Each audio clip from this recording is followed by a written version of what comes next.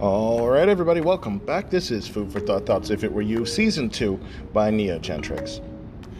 Today we're going to cover a topic that has been long overdue, and a lot of people are in need of it, whether they believe it or not. And that would be dealing with failure. Now, we all have bad days and weeks when nothing seems to go right, even me, and we all have times when we fail to achieve something that we really wanted to, and find it hard to cope. However, some people seem much more able to pick themselves up, dust themselves down, after these experiences more so than others. Okay? Now, these people are not intrinsically better in any way. They just simply develop some positive habits and skills that help them overcome failure, turn it into a positive experience, and walk away. In fact, they're using failure as a way to learn and improve themselves for the future.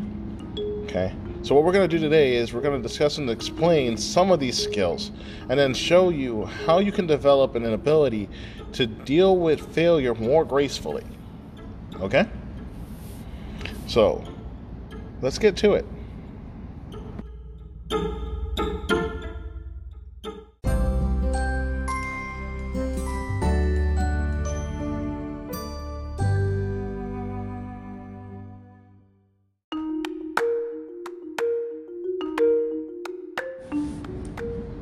Alright, let's start with the first thing that everyone should probably try to do, and that's understanding failure.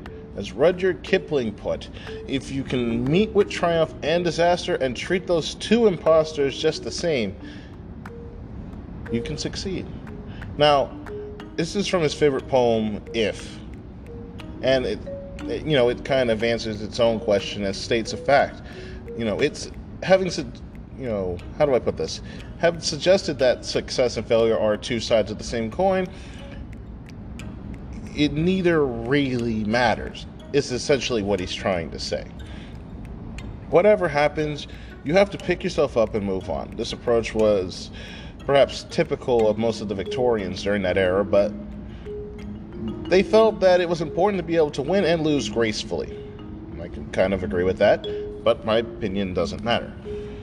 At any rate, it was not appropriate to show your emotions, whether happy or sad, regardless of the outcome.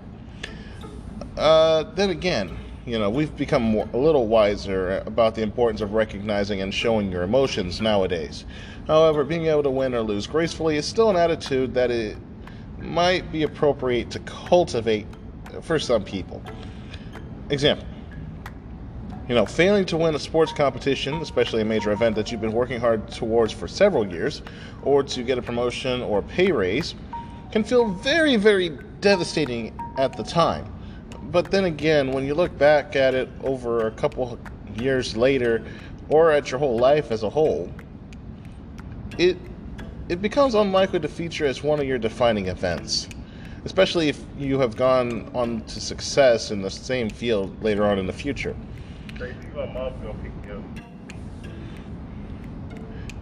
So, humanity, looking back over the last 500 years, your failure certainly won't feature in who you've become later on. In other words, it doesn't really matter all that much to anyone else. In a few years, it won't even matter to you. It makes sense that it shouldn't matter now. Of course, this is easier said than done, but there are things that you can do that will help it, make it not matter nearly as much. And there's different ways to manage failure. So let's get on into that.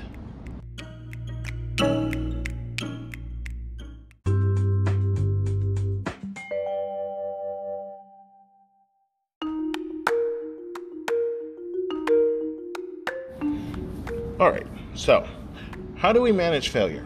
Well, 1. Recognize and accept your emotions for what they are. Failure hurts, at least in the first instance, and then you need to accept that. Trying to minimize your feeling or distract yourself can be counterproductive in the long term, and actually could hurt you more than the failure did at that moment. Just recognizing your feelings for what they are and allowing yourself time to hurt a little bit is enough to help you get over it. Now, with that being said, don't dwell on it for too long.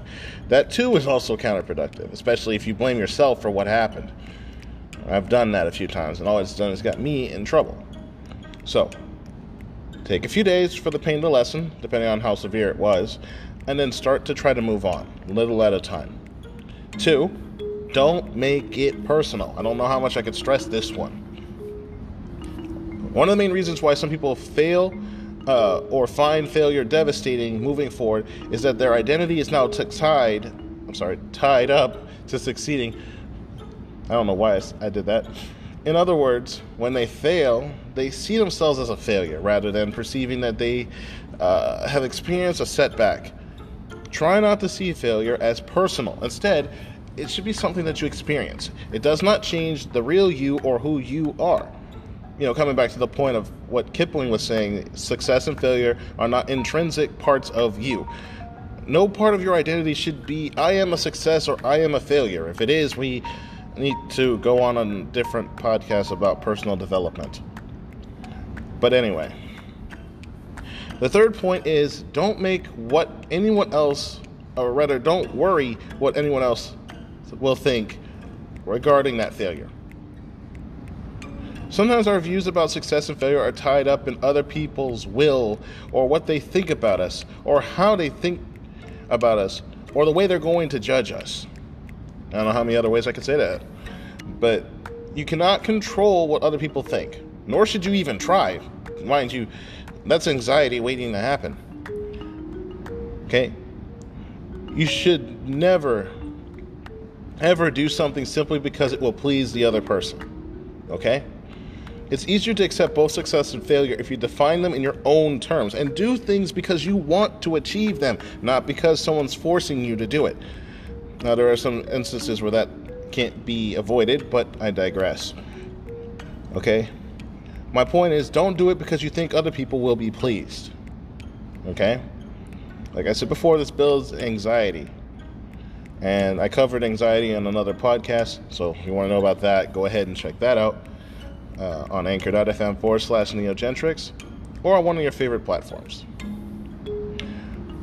Now, number 4. Take the right amount of responsibility for that failure. We all have met people who are ready to blame others or events for their lack of success. This happens quite often. Like in sports, the referee was biased, or the teacher doesn't like me, that's why my marks are low. Or, if only I hadn't been ill all summer, I wouldn't have missed several weeks of training. Okay, that one, I can see how that one can go both ways, but that depends on the user, okay? It's important to recognize when other or external factors have affected your success. You don't need and should never try to blame yourself for everything, particularly if it's outside your control. It is, however, also important to recognize what you yourself could have done to improve the matters if you could. Okay? For example, could you have trained or worked harder? What was your revision, or rather, was your revision really all that it could have been? Or did you really prepare for that interview in the best possible way? Did you try to complete the job in the most convenient and efficient way possible? These are the questions you should be asking, because not only does it take that failure away, but it puts it in a position where it's now an attempt towards success and how you can improve. Okay? Take responsibility for the factors over which you can control. Don't be tempted to hide it behind someone else. That's the cowardly way out.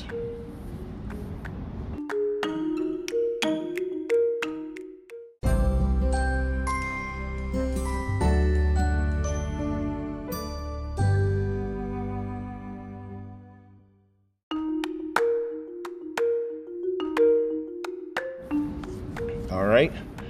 Now, last but not least, the 5th thing. Use failure as a way to improve, okay? Don't think of failure as failure. Instead, think of it as life's way of showing you that you need to improve. Yeah, there we go. Or how to do so. If you look at it that way, it can help you out. In particular, ask yourself what you could have done differently to achieve a better result.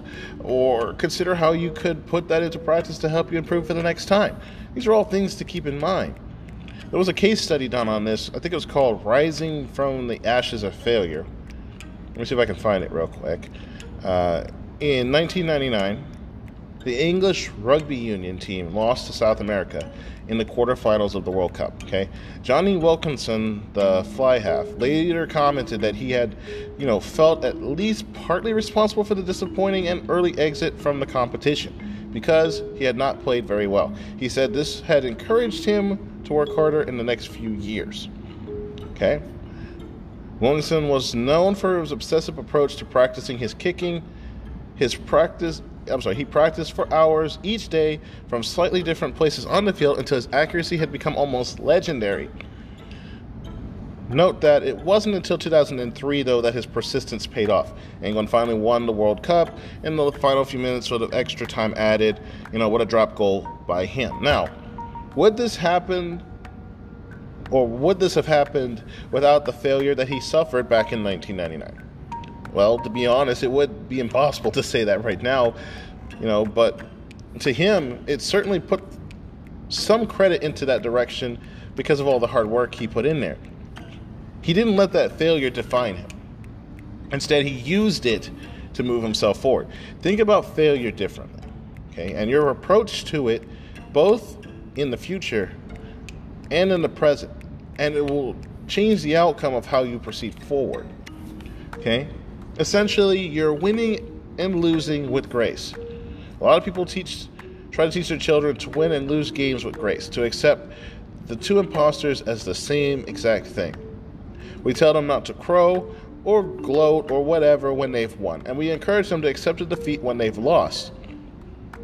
However, as adults, the wins and losses may not necessarily be on the sports field, but perhaps we can all learn a little from the idea of failure. It's only a temporary setback. It's easy to tell kids this, but as adults, we strive to do this, and it's a lot harder for us than it is for them. In a kid's situation, the situation's usually tempered to a certain area, or it's nurtured within a certain cage, so it's easy to fix. But as adults, in living in the real world, it's not a cage. It's an open, vast world where anything is possible, anything can happen. And we have to remember that we can't control everything, nor is everything our fault. All right? Well, that's it for today's topic, guys. It's been fun. Again, this is Food for Thoughts If It Were You. This is your host, Neo Gentrix, signing out. I hope you all enjoy the rest of your day. And don't forget to check out my books on Amazon, The Whistling Swordsman and The Elementalist. Enjoy the rest of your day.